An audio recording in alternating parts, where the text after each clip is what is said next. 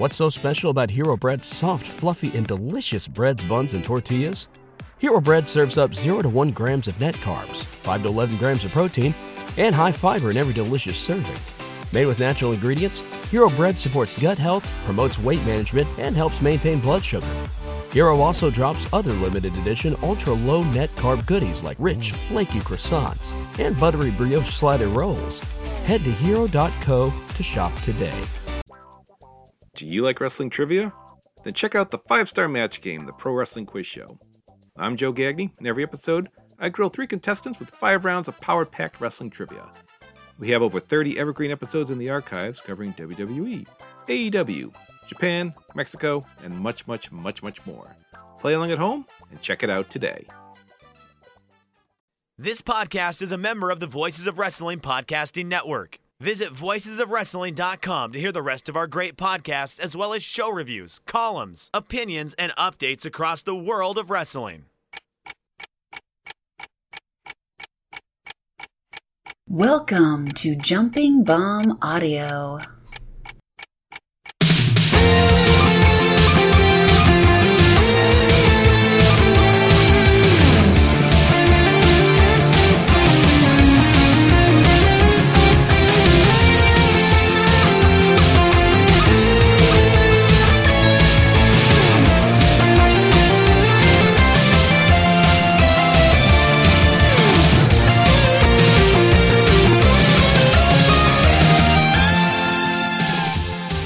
Everyone, and welcome back to Jumping Bomb Audio, the #1 show all about the world of Joshi Pro Wrestling.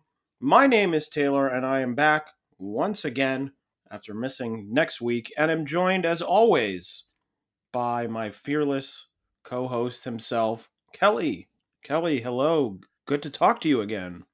Good to talk to you. I'm still recording from the Skinamarink house. I have not found a door or window to escape out of yet ever since 2 weeks ago. Well, I believe in you that one day you'll be able to free yourself. Did you get to go to the Voices of Wrestling Halloween party? No. Oh, you didn't? Well, then what were you doing? We met up at the house to get ready to put our makeup on, and you didn't even go to the party? I was just wandering the earth like a zombie. Oh, man. Well, at least you didn't come to the haunted house. Because then we'd both be trapped. And that'd be no good. No. It's nice that the Skinamarink demon gives me internet once every 2 weeks, though. Yeah, workable internet and access to the best of Joshi Pro Wrestling. Yeah, no, that's cool at least. I do hate the times he makes me sit on the ceiling, though. Well, we are here to talk about a bunch of shows. We are going to deep dive into the Sendai Girls Korakuen Hall show from November 5th, getting to talk some Sendai Girls, so I'm excited about that. Previewing some big upcoming shows and much more, but before we get into it, of course, got to get the plugs out. Follow us on Twitter at JBombAudio, or you can follow Kelly at Comic Geek Kelly. You can follow me at Taymambo. Subscribe to us on your podcast app of choice, and if that happens to be Apple Podcasts, we would really appreciate a 5-star rating and review. And if you're feeling extra generous, you can donate to the show at redcircle.com/shows/jumping-bomb-audio. So let's get right into it. We're going to be talking Sendai Girls from November 5th at Korakuen Hall. Kelly, what'd you think about the show overall? Very good show. Aside from one match, it was pretty much a no-nonsense, just straightforward, good wrestling show. Aside from one match, which was all nonsense. Yeah. One match, which was actually 3 matches. Yeah. I also really liked the show. I had 2 matches on the show that I really liked. One match, which underwhelmed me a little bit. But I'll reveal that as we go through the show. So the show kicked off Mio Momono defeating Yurika Oka in 7 minutes and 24 seconds. Kelly, what'd you think of this opener? I liked it. I thought it was a pretty solid, just straightforward opener. They worked fast. Just a quick, fun match. My big takeaway was that Yurika Oka looks like an AI created amalgam of Mio Momono and Unagi together. Yeah, I can see that. Now I hadn't thought about that, but um, I can see it. I also thought this match was fun. I liked the extended pinfall trading sequence late. That didn't just feel like the standard, like, I try and pin you, you try and pin me, and then we move on. It was like many, many pinfalls, and then, of course, Mio catching her with a roll up to win the match. I also thought as I was watching this, I don't know if this is a thought I've had before or not. I think and Kelly, you can let me know if you have an answer to this. If I were starting my own Joshi company, I think Mio Momono, if she wouldn't be the first call, I think she would be in the first 5 calls I would make to try Oh and yeah, hire absolutely. people. Like, I don't know who would Yeah. be first.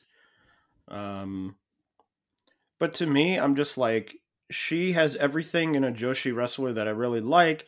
She has this sort of spunky personality. She's super, obviously, talented in the ring. I think the fans really like her.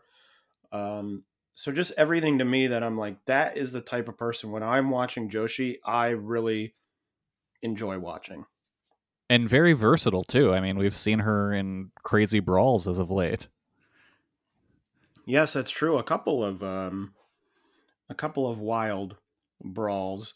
Um, I mean, I think overall marvelous.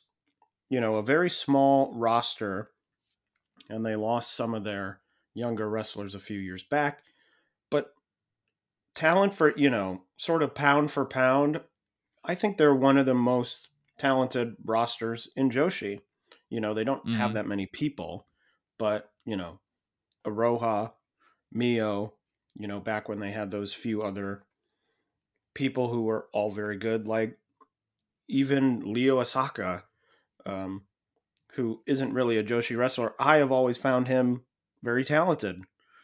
Um, so, yeah. I But a mean, there's a match that, reason why Chris Hero made that connection for West Coast Pro. yeah, and I'm glad that they did, and I'm glad that they will be running some marvelous shows.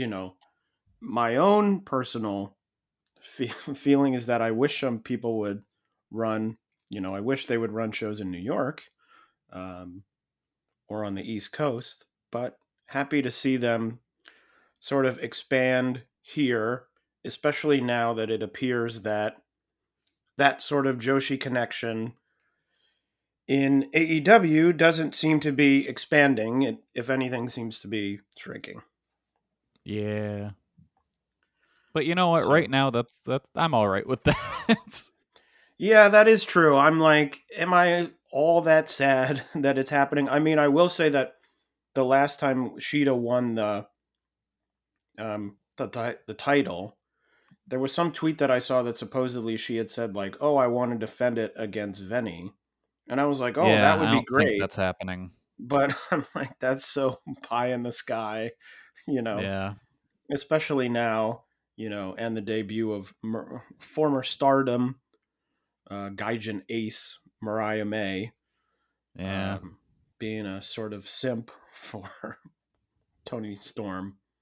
Really, maybe it's best the way things are working out. Yeah.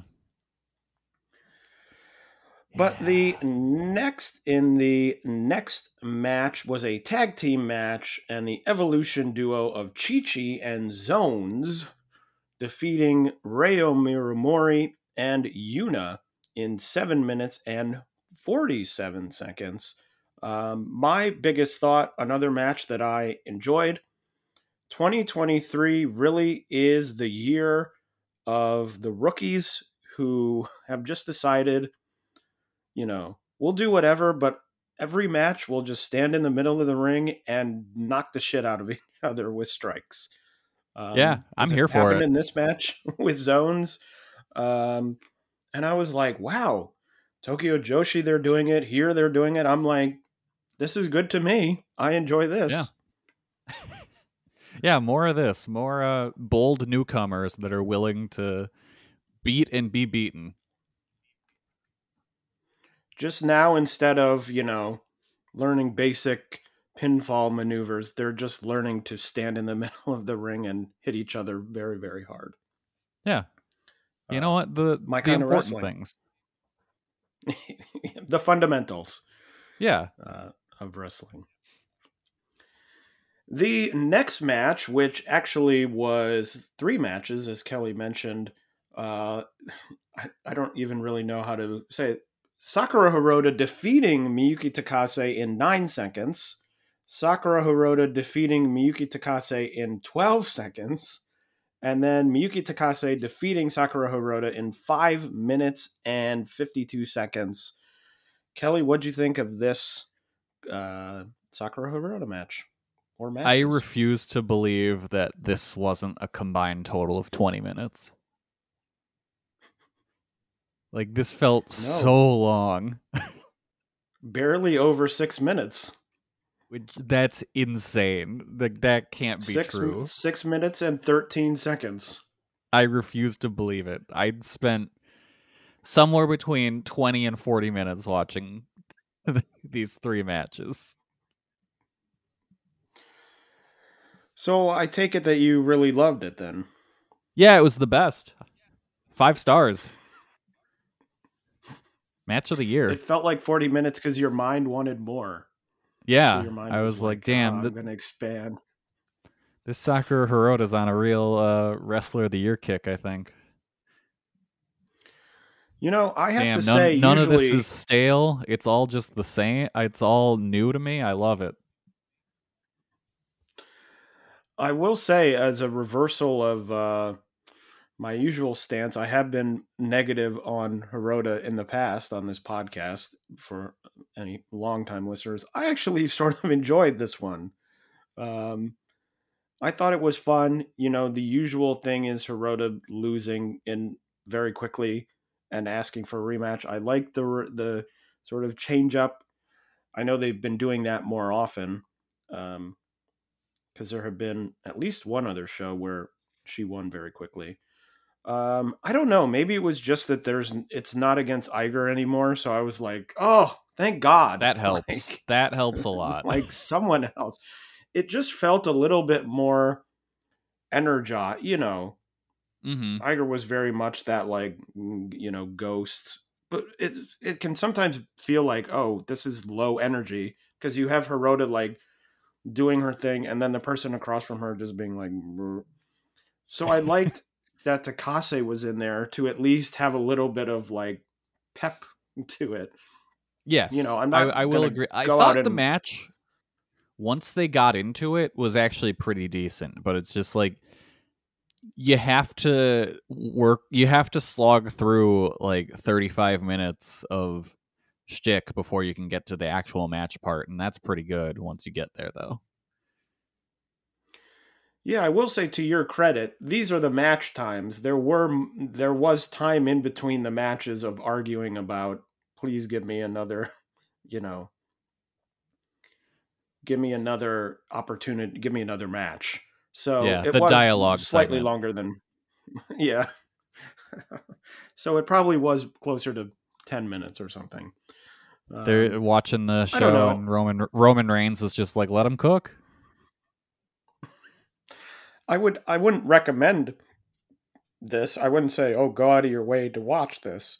But in the sort of hierarchy of the thousands of Sakura Hirota matches I've watched, it was one I found more enjoyable than many others. Yeah, no, I guess when you put it that way, yeah, you're right. I agree. I won you over at the end. You did. Match of the show. The next match was a tag team match. Hiroyo Matsumoto and Lina Cross defeated Manami and Ryo Mizunami in 9 minutes and 12 seconds. Kelly, what'd you think of this one?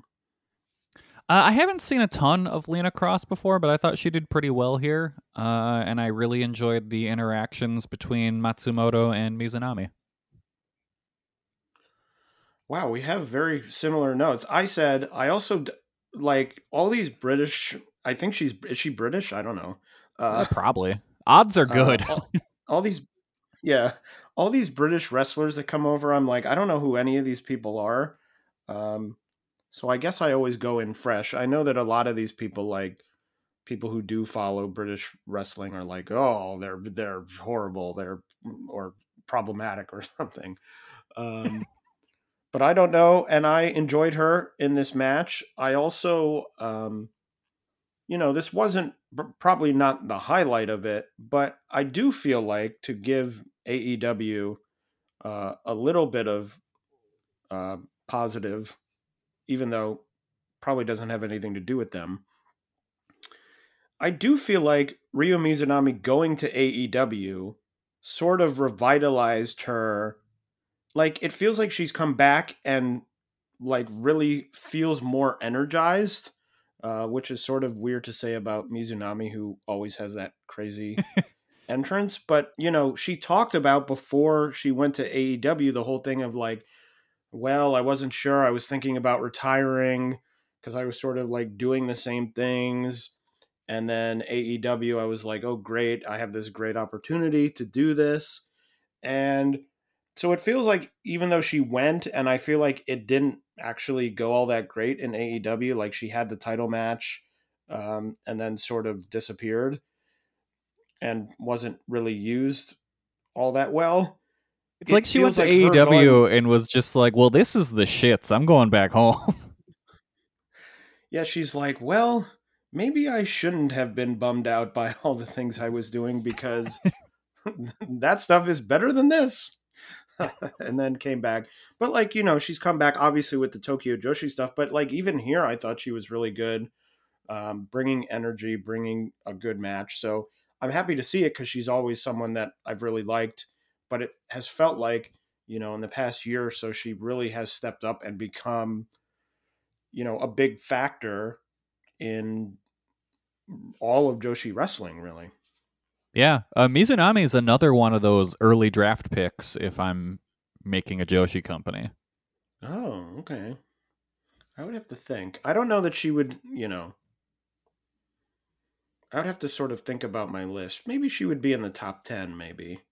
Yeah, because like I don't think she provides a ton in like top of the card value, but mid card value, she's incredible. Yeah, and she's good as obviously as we've seen in Tokyo Joshi as sort of that, mid card gatekeeper role of like, well, now you got to go against Mizunami and really test yourself out. Yep. I think that's been very valuable in Tokyo Joshi. So, that's sort of the perfect spot for her because I do agree with you. I don't know if it's a thing where you would have her and be like, okay, now she's the champion of your company, but very valuable in that mid card role.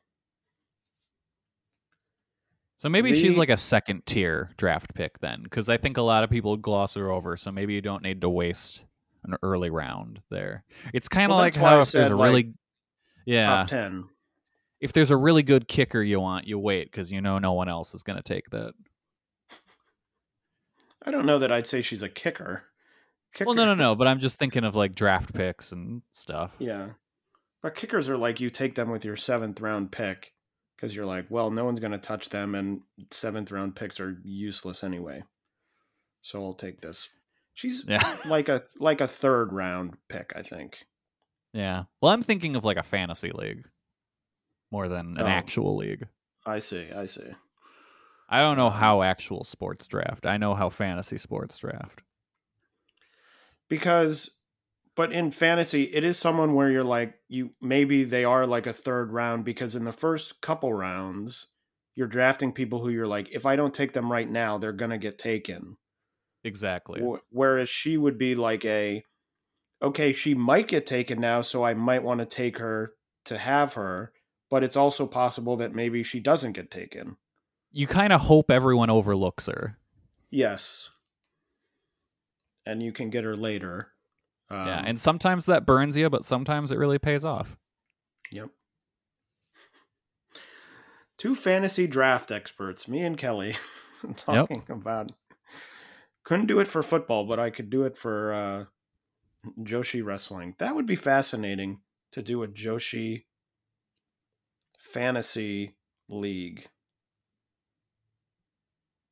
When I was a kid, I did that. I pretty much did a fantasy wrestling thing with my parents, and like I made them draft wrestlers with me, and then like I would go over the results of all of the shows, and I reward you there with points based on wins and title wins and stuff like that. I was watching Heat and Velocity every week, getting those results down. That would be, and back then you had to do it, you couldn't look at Cage Match. Nope. You had to do it manually.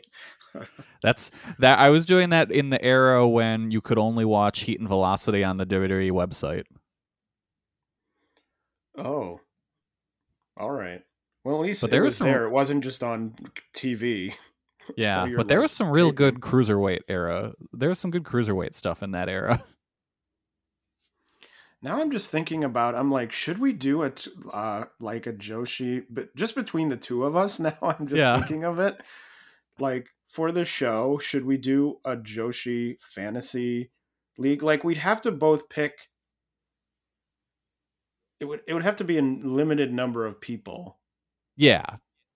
I think we'll that's interesting. Let me think about that. Or if anyone listening has any ideas. Yeah. Because I think that would be fun to pick people for 2024, see what happens, and then, have a winner at the end of the year. Yeah. Yeah, that's a good idea to go at the beginning of the next year. Yeah. All right. Okay. Well, thanks for everyone coming to this production meeting real fast. Yeah. A little behind the scenes peek of the strange things Kelly and I talk about. This is just how this show goes, where we just kind of would figure out stuff on the fly, and there we go. Yeah, everything on this show is figured out on the fly. Anyway, the next match on this show was another tag team match. The current tag team champions not defending their titles, Team 200 Kilogram, Chihiro Hashimoto and Yu, defeated Riko Kawahara and Takumi Iroha in 13 minutes and 2 seconds. I thought this match rocked. I thought it was really good. Hard-hitting, solid action. Really liked the hanging choke into the cannonball from Hashimoto and Yu. Even though Yu, I believe, kicked Hashimoto directly in the stomach. And she was like, ooh! I thought that was really cool. I thought that Hashimoto really drilled Kawahara with some of those suplexes. Suplexes. Sorry. I'm looking at my notes and realizing my notes auto-corrected. So my note says Kawahara got killed with some of those sextons from Hashimoto. And I believe the word I meant to write was suplexes. That's one of those autocorrects that doesn't even make sense. Yeah, I'm like, a sexton? I don't even know. Isn't that like a medieval piece of armor or something? Your phone's thinking a lot about Sexton Hardcastle.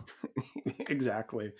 But yeah, for people working very hard, as we talked about with Mio, always like seeing Takumi Iroha. She works very hard.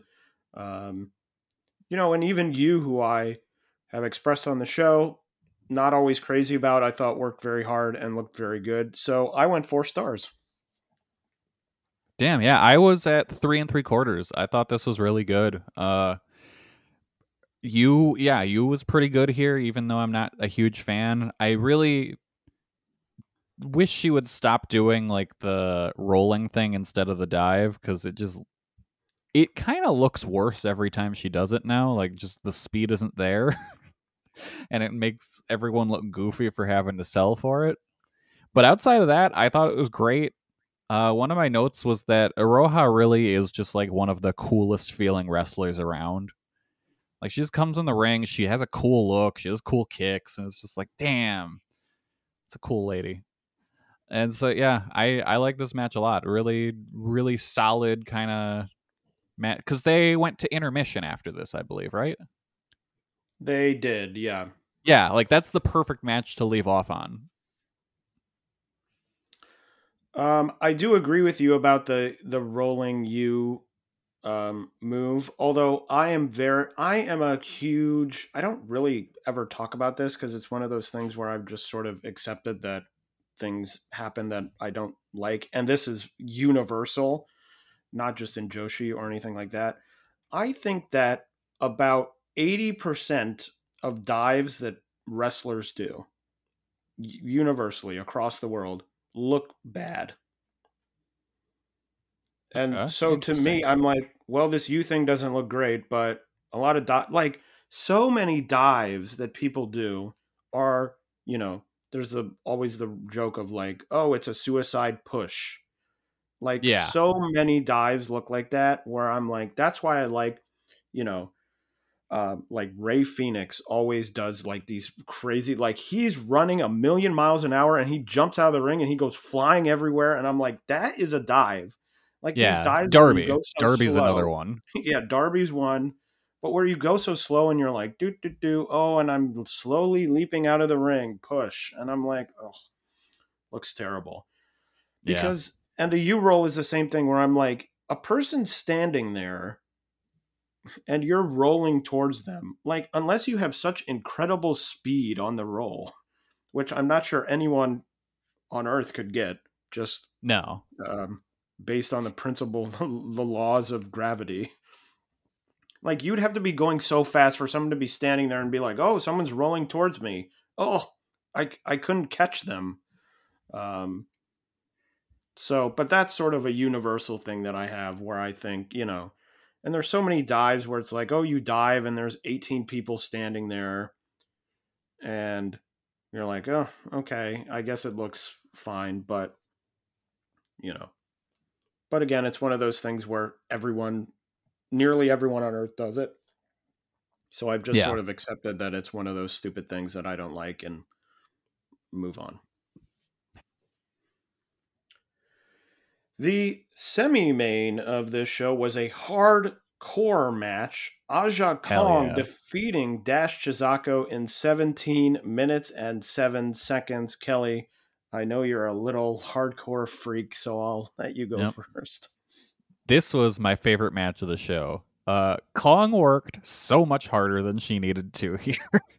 Just some real wild looking bumps. The bump to the outside through the table that Aja Kong took was like she doesn't need to be doing that. The double stomps off the ladder that she took, the suplexes off the ladder, and then the one on the through the table with all the bins under it, like just wild shit that Aja Kong does not need to be doing at her age, but it was awesome.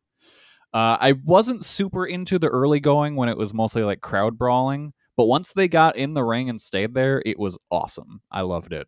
So I went 4.25 on it. I think I would have gone higher if they had cut down on the early crowd brawling, but like this rocked. This was so good.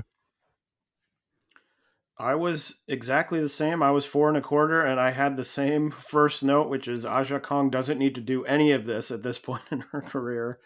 Um, I mean, the dash jump off the ladder from the ring to the outside, which she does like in like every hardcore match that she has in Sentai Girls, always looks so good. Like Yes. I'm like, of course you do it every match. It looks incredible. I don't know, maybe it is. It looks incredibly painful Oh, to it take. has to be.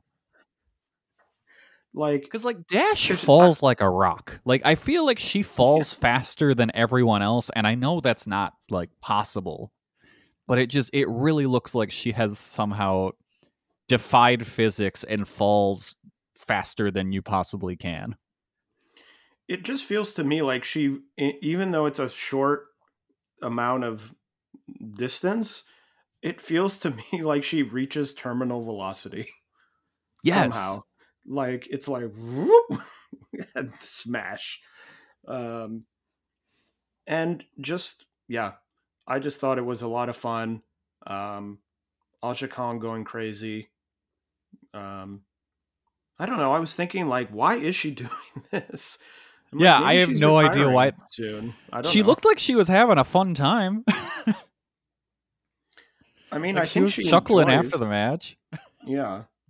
I did like the one aspect of the crowd brawling I did like, which is the Aja Kong thing I always like, is Dash throwing the chairs at her, and then she just does that quick punch, Yes. which I always like. Usually she does it in the ring to someone, but I always like that. Um, and there was so much offense on Aja Kong's arms. I was like, ugh, that seems very painful to me. Another reminder match where I'm like, yeah, no, wrestling couldn't. Sometimes you watch and you're like, well, maybe I could do that. I could get in. Uh-huh. This is one where I'm like, nope, no Nope. chance. Did you Sorry. notice the bit when Dash threw the chair on top of Aja Kong when she had all the chairs on her, and the chair then bounced and came down and smacked her in the face? Oh no, I guess I missed that. Yeah, no, she Um, was like, it looked like afterwards she was checking her teeth. Like it looked like it sucked. yeah, I'm like losing my teeth. I don't want to lose any teeth. I don't want to have, even though Dash is very small, I'm like, sorry, I'm not letting you hold a chair and come down very fast on me, no matter what No. we're doing. Which also reminded me in the previous match, um, Hashimoto on some of those. Oh, you know what it was? I just figured out what the word was. It wasn't suplexes. It was sentons. Oh, okay, yeah. Because Hashimoto just fucking lands on top of people with those sentons. Um, I think of things when people do like double stomps, like Swerve Strickland when he does the swerve stomp. He is Yeah. doing it in an attempt to make as little contact with the person as possible. Mm-hmm. Um, Hashimoto is just like, here I come. I'm landing directly on top of you. Hope you're You're getting ready. squished. Another thing where I'm like, sorry, you're not doing that to me. I'm not taking any of those. Yeah. Because I'm like, I don't know. You just lay there and you prep and you're like, okay, like someone's just going to come and land on top of me. Nah. Seems bad. Seems bad to me. But that's why I only watch and I don't wrestle. Mm-hmm. This match made me realize that I want, at some point, I don't know how I want it to happen, I don't know where I want it to happen, but I want Dash Chisako and John Moxley to be a tag team. Brain fog, insomnia, moodiness, weight gain. Maybe you think they're just part of getting older, but MIDI Health understands that for women over 40, they can all connect to menopause. It's at the root of dozens of symptoms we experience, not just hot flashes. MIDI clinicians are menopause experts, offering safe, effective, FDA-approved solutions covered by insurance. 91% of MIDI patients get relief from symptoms within just 2 months. Book your virtual visit today at joinmidi.com.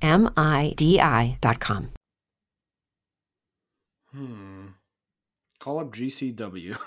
That's what I was thinking. Like, if anyone's gonna do it, it's probably gonna be a Mania Weekend GCW show. I mean, Dash would probably be pretty good in GCW. I mean, Right? she doesn't do death matches. Has she ever done a Yeah, but death she does match? good hardcore.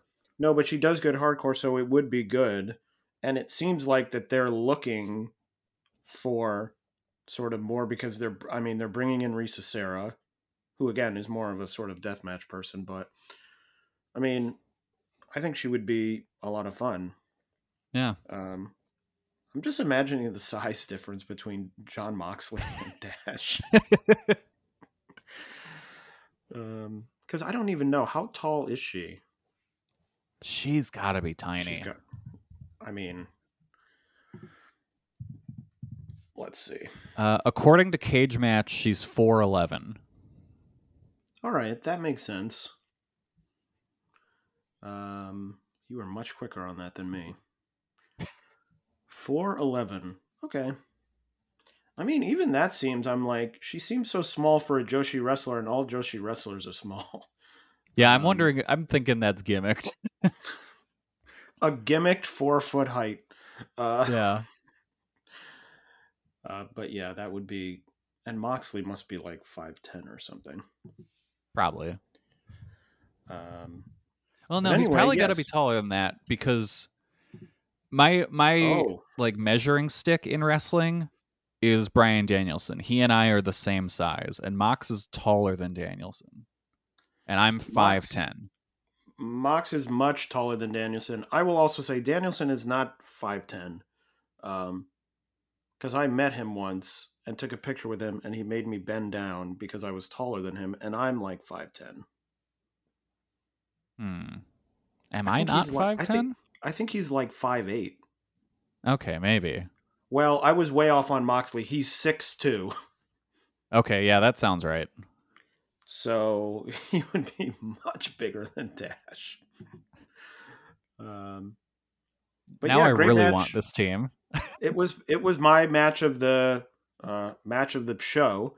I For went sure. 4.25. So I think the match on the show, if you didn't watch the show, to sort of go out of your way and watch, especially if you like the hardcore stuff and you like the Dash, like it was very much a Dash Chizako hardcore match. Yeah. And that's another like comparison that I made with Mox is she's very much a vibes wrestler. Well, I mean, I think to me, like thinking of her, I think of her more as like, oh, she's a talented wrestler. Like Mox is very good. I like him, but he's much more of a vibe wrestler than I think Dash is. Like Dash, I'm like, she can go out there and she can really wrestle if she needs to. Yeah. Or I should say the hardcore match version of her is very much a vibes wrestler. It feels Yeah. like to me it's almost like there's two different Dashes, you know what I mean? Yes. Yeah.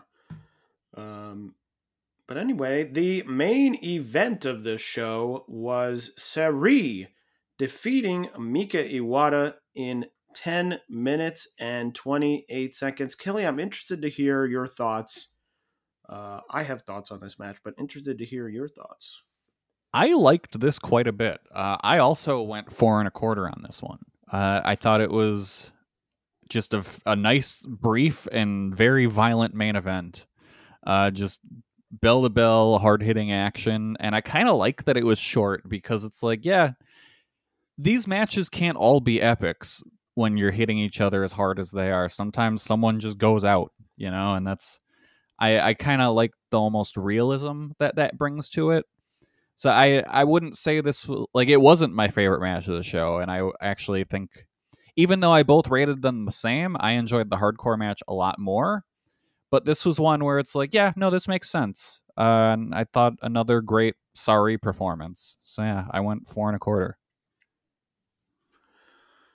I liked it. I did think it was too short. Um, I don't know. It just felt to me like I was like, oh, I'm enjoying this. And then it was over. I think they should have swapped the placement because especially with this not being a title match, they should have made this the semi-main. Yeah, I think that would have made more sense. It just felt to me like sort of, I think they wanted Sari to win and they're just sort to get to the next, point. So they were like, just go out there and beat her. Um, and also we don't have that much time. So just go out there. Like they hit each other very hard. I was like, yeah, I'm into this, but I was expecting like the next gear of the match. And then when I was expecting the next gear, it just sort of ended.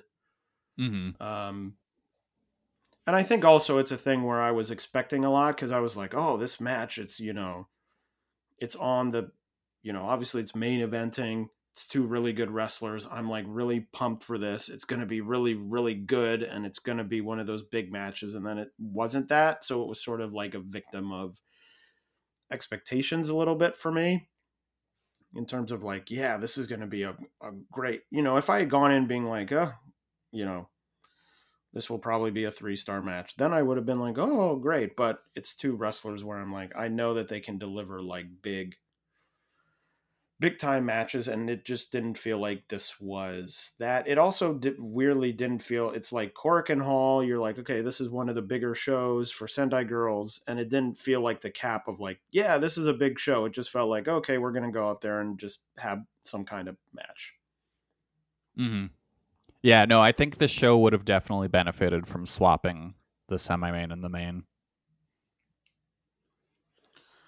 I mean, if this would have been like a big time, like if I had gone 4.5, I'd be like, wow, this was a great show. You know, the semi-main and the tag before it, I was like, wow, these are really great. But it just sort of ended, and I was like, okay, that was the show. There were 2 good matches, but sort of having that in the main event be like, well, okay, sort of short match did sort of feel like at the end of the show, you're like, oh, I was enjoying it, and now, you know, it's just fine. Yeah, time to go home, I guess. But that was Sendai Girls from Korakuen Hall on November 5th. What else has been happening in the world of Joshi? Well, in Stardom, the Tag League has come to an end. The finals. In the finals, Micah and Megan Bain defeating Mei Sierra and Suzu Suzuki. That is what was happening in Stardom. Can we talk about for a sec how neither of us knew this show was happening? Well, I will say that I am a Tag League. What am I looking to say here? Denier? Maybe no. I mean, I believe it happens. Denier does not exist. Someone who's like, "What? The Tag League? It's fake. The Tag League is fake." I don't know. I just I find the idea of like, okay, we're doing the 5-star. We're doing the 5-star for 3 months, and then the 5-star ends, and 2 weeks later, it's like, watch another tournament where, you know, which is much less important and doesn't really matter. Is like, oh. I don't know. And there have been so many injuries in Stardom, and there were replacements, and there's all these things where it's just like, I don't know. I just want to get back to, you know, okay, we're having big shows. We're doing house shows. Yeah. I don't know. I've never really. But like, when we were talking last week about like, hey, what are we going to cover this week? I was looking through the Stardom Twitter account. I saw 0 mention of the Tag League finals. I thought it was happening on the Gold Rush show. Like, I had no idea this was an entire separate show because I don't think they mentioned it once on their social media. Yeah, I just think tag leagues in general are sort of like, I mean, there's the New Japan one, and they always feel so low energy to me. Yeah. And sort of in non-vital. It's sort of like, great, they won, okay, and now we move on. And I think like even the native fans kind of don't give a shit because I think they only drew like 600 people. Did they? Let's see. Do they have the number on Cage Match? Because like I think, and if the number I saw is true, that should be kind of a wake up call to Stardom right now to just be like, hey, you know, maybe we should slow down. Maybe we're burning everyone out, both wrestlers and fans, as more and more of their roster falls apart. Yeah, the number is not listed on Cage Match yet. I don't know if it will be, but yeah. I mean, I think just Tag League is a hard sell because people know that it's really nothing major. Yeah. But in Tokyo Joshi, they started the Next Generation tournament. They had 2 of the matches on November 3rd, Himawari defeating Haru Kashiro, and Toga defeating Runa Okubo. And also on that show was the final Saki Akai Tokyo Joshi match. The final Saki Akai match period was 9 days later on the DDT Ultimate Party show on November 12th.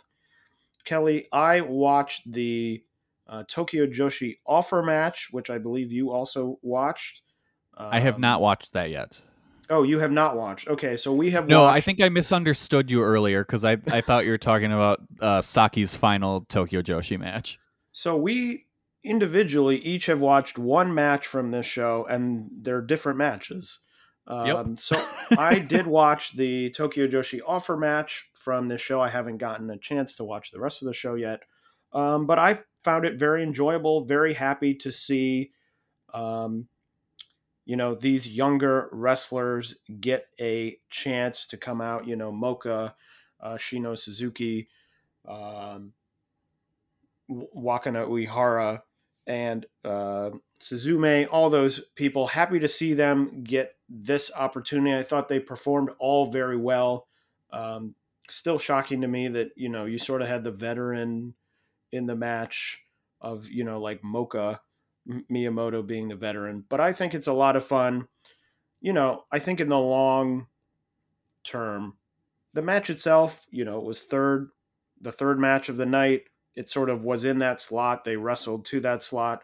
I thought they wrestled well, but obviously it's sort of a more opener match. But I really like them giving opportunities to different wrestlers and not just having it be, the usual Shoko, Yuka match. Because I think if you're going to do that, if you're going to have that opportunity, better to maybe send out some new people and have someone who maybe just watches DDT see someone they've never seen before and maybe get interested in them. Um, so I like that. Kelly, you watched the final Saki Akai match. I did. So that was Miyu Yamashita, Kazusada Higuchi, and Naomichi Marufuji defeating the Eruption team of Saki Akai, Hideki Okatani, and Yukio Sakaguchi. This was a really, really good match for Saki to go out on. Just really good action throughout. Higuchi is just a madman for nailing Saki with a shoot headbutt in her final match. Super emotional finish to the match. Like there was a really nice bit where Miyu was kind of lining up Saki for the skull kick, and Sakaguchi kind of just stops everyone and kind of motions for all the guys to leave the room and leave the ring and just leave it to the women. And I thought that was a nice moment. Pretty much as soon as the bell rang at the end, Okatani was just a mess crying. It was very sweet. Super nice post show or post match video package for Saki.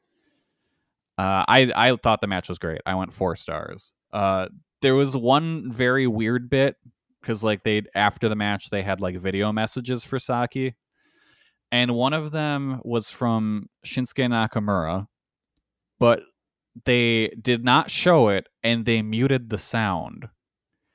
And so all we see is Saki reacting with absolute shock to something that is completely silent. It was very bizarre. I don't know why they did that way.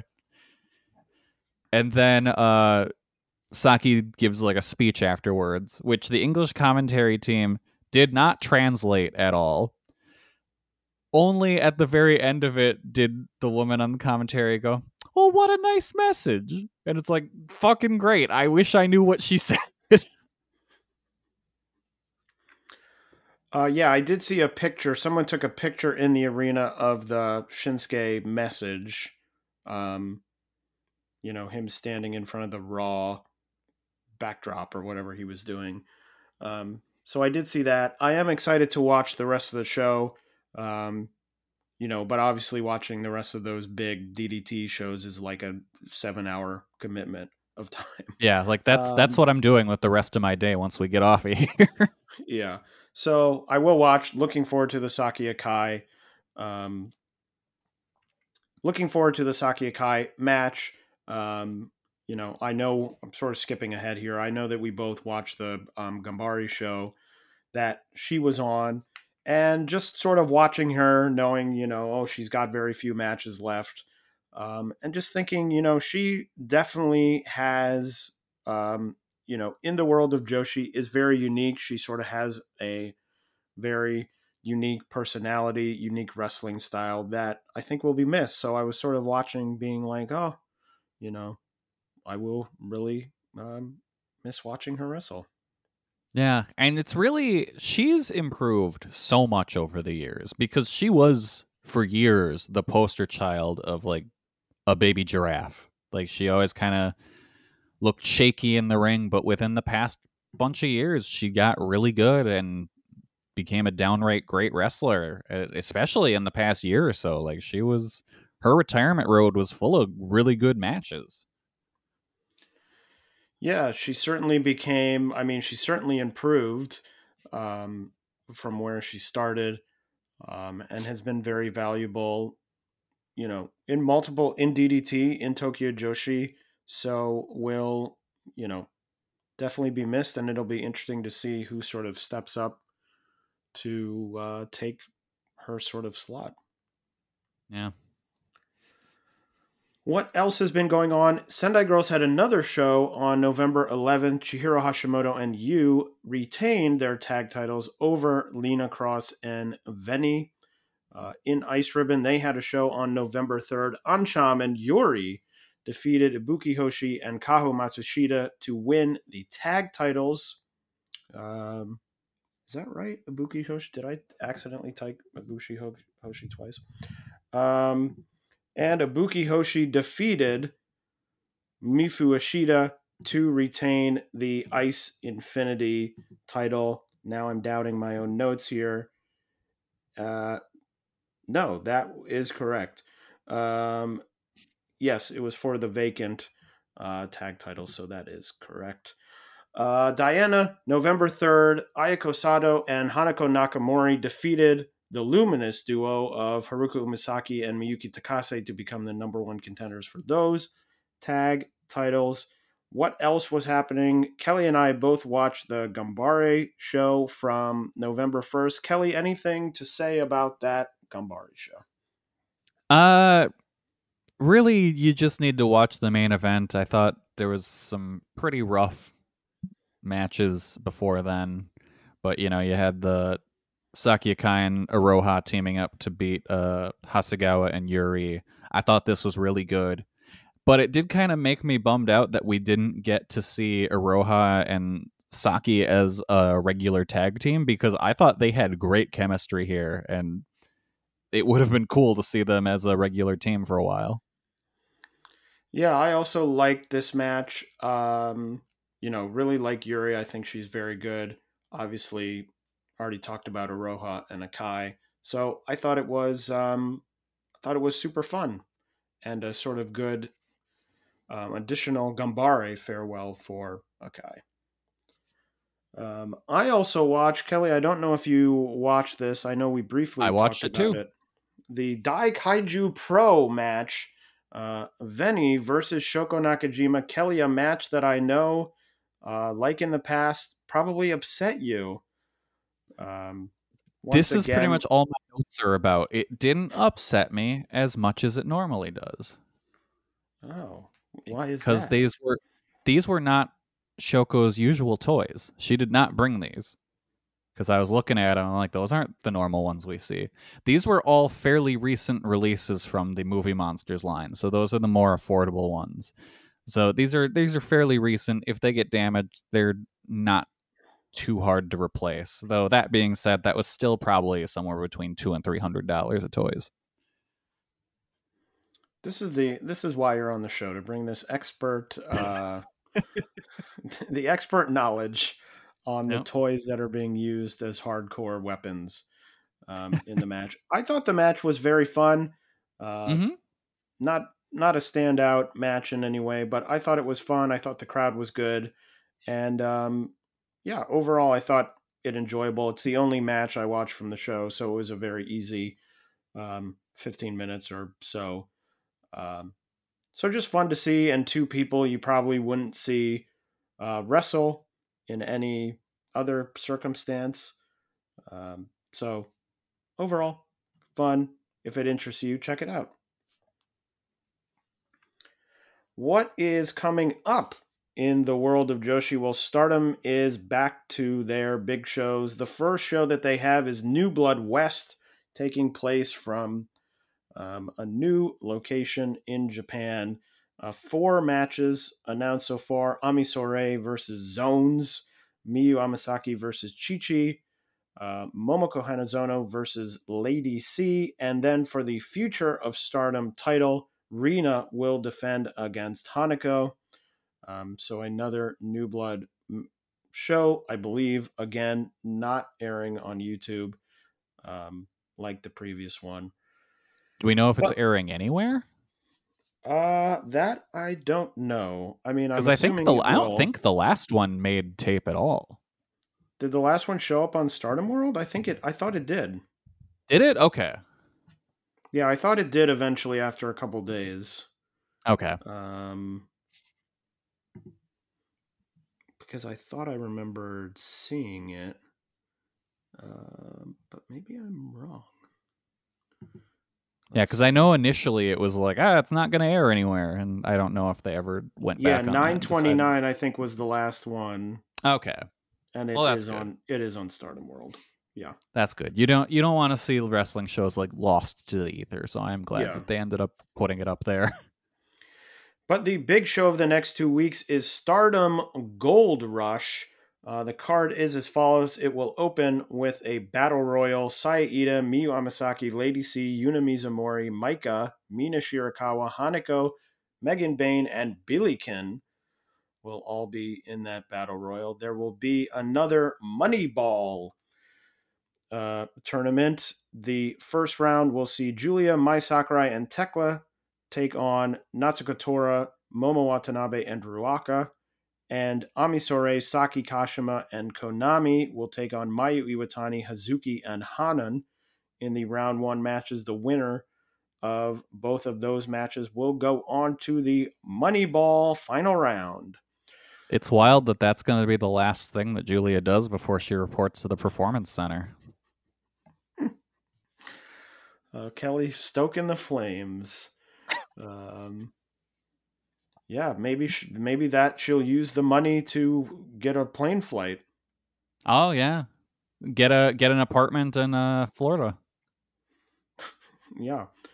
What else is happening? Suzu Suzuki will take on Azumi and Starlight Kid in a 3-way match. Of course, Suzu Suzuki supposed to have that title match against Tom Nakano, who is out. So Suzu being put in this match here. There will be another UWF rules match. Shuri will take on Alice Inc. And then for the high-speed title, Messier will defend against Momoko Hanazono. And the main event of the show, Mirai, will defend the Wonder of Stardom title against Saori Ano. Now, Kelly, do we really think that's the main event, or is the Moneyball match the main event? Oh, that is true. It could be. Remember last year when the Moneyball broke? Yeah, that was incredible. That's the only memory I have of last year's Moneyball, is that the freaking ball broke. Like super early in the match because someone whacked it with a ladder. And that was the main event, right? I think it was, yeah. Last year. So it could be. I think it's tougher with I think it would be the Wonder of Stardom title, but I don't know. We'll see. Do you it's think definitely not going to be the high speed title because Stardom's fallen on hard times, but they haven't fallen on times that hard yet. Do you think there will be any title changes on this show? Maybe. Probably not, but I would not be super surprised if Saori beats Mirai. I think I would be surprised. Because she's not, I don't think she's officially because obviously she's still doing the Sukeban. Oh, that's true, yeah. So it feels like to put that level of title on someone would require you to be like, okay, now you gotta work for Stardom. You know? Yeah, that's a good point. Okay, so yeah, no title changes. Seedling has a show coming up on November 17th. The card, Kakadita versus Ayame Sasamura. Ryu Mizunami and Miyuki Takase will team up to face Azusa Inaba and Hizoka. Makoto, Maya Yukihi, and Veni will face off in a 3-way match. And then the main event being built in the last few weeks by videos of them going to Disney World. Arisa Nakajima and Sari will take on Riko Kaiju and Hiroyo Matsumoto. The real brochachos. Yeah. Hopefully this one will be shorter and more logical than that. Oz has a show on the 23rd, a title match on that show for the Pioneer title. Itsuki Aoki will put the title on the line against Kyoko Inoue and Saori No. Tokyo Joshi has a sort of, big, small show, I guess I'll call it. On the 19th, the Mountaintop will see the next round of the Next Generation Tournament. Wakana Uehara will take on Toga. Shino Suzuki will take on Himawari. In the semi-main of that show, the Magical Sugar Rabbits, Yuka Sakazaki, and Mizuki will take on Rika Tatsumi and Miyu Watanabe. And then the main event will be for the International Princess title. Max the Impaler will put their title on the line against the winner of the Battle Royal, Shoko Nakajima. So that should be a fun show. Also, Viva Van will be coming to Tokyo Joshi. Kelly, you ever watch any Viva Van? No, I've watched a lot of Viva La Bam. Is Uncle Phil coming, or is his dad coming? I feel like I have seen a Viva Van match, but I don't know if I have, or if I'm. Is Bam gonna paint the entire Tokyo Joshi ring blue? I never watched Viva La Bam. I was a big Viva La Bam guy. All these references are going right over my head. Viva La Bam was just Jackass, but like with an ongoing story in the episode and like shot better. I think that's sort of a low bar from. But like their camera guy was like real pretentious about shit, so he'd be like, "Yeah, this is shot in like 35 millimeter today." I learned a lot about like Finland music from Viva La Bam. It was also announced, this is for in the future, but that Masha Slamovich will be coming in the new year. Hell yeah. For some matches, including a death match with Hikari Noa, who I thought was very much done with this, considering she still has that gnarly scar on her back. That, like, there are people who do death matches like all the time, every week, who don't have as bad a scar as that single scar on Hikari Noa. Yeah, it rules. I'm very excited to see what happens next. So that's wild. Wave is hosting both a #1 contender tournament for the Regina de Wave title and a tag tournament. So they have a show with a bunch of matches for both of those coming up. And then, Kelly, what's going on in the world loves running multiple tournaments at a time. They're call them, they have A, E, and W in their in their name. Can't spell wave without the letters AEW. Who we also know loves running tournaments. Yeah. And then, Kelly, what's going on in the world of Gato Move and Choco Pro? All right, so one of the big news stories is Chie Koshikawa is out with a elbow injury for the foreseeable future. She didn't, as far as I could tell from the Twitter posts, she didn't like break anything, but kind of strained ligaments or hurt ligaments on both sides of her elbow. So she's going to be out for a while, but it sounds like she's still going to be active in the promotion as just like a host, I guess. And then on November 20th, Choco Pro has their next Rivals show at Shinkiba. That is headlined by a tag title match between Best Bros, taking on Chris Brooks and Masahiro Takanashi. And then that also, the semi-main of that show is Sayaka taking on Makoto. So those are two interesting matches that I'm very excited to see. So that is everything coming up in the next 2 weeks of Joshi. In 2 weeks' time, we'll be talking some Stardom Gold Rush. We'll be talking some Mountaintop. We may even be talking some Seedling. So we will have that episode. I guess I'll reveal another planning meeting happening live on air. Yeah. We'll be here 2 weeks from now to cover those shows. 2 weeks after that will be our year in review show with all of our thoughts on Wrestler of the Year, Promotion of the Year, and all that good stuff. And that will be it for us for the year 2023. And then we will, of course, return in 2024 to keep bringing you the best of Joshi from the best of guys, me and Kelly. Yep. And maybe we'll have a fantasy league next year. And maybe we'll have let us know what you think about that idea. The more I think about it, the more I actually think it's a fun idea. Yeah, no, I do too. So that is it for us for this week. We will see you in 2 weeks' time. Goodbye. Goodbye, everybody. Hello there, everybody. It's me, Garrett Kidney, the co-host of You've Got to Be Kidding Me on the Voices of Wrestling Podcasting Network. And I am Liam Jones, my full name, and I am also a part of the Voices of Wrestling Podcasting Network as a co-host for You've Got to Be Kidding Me.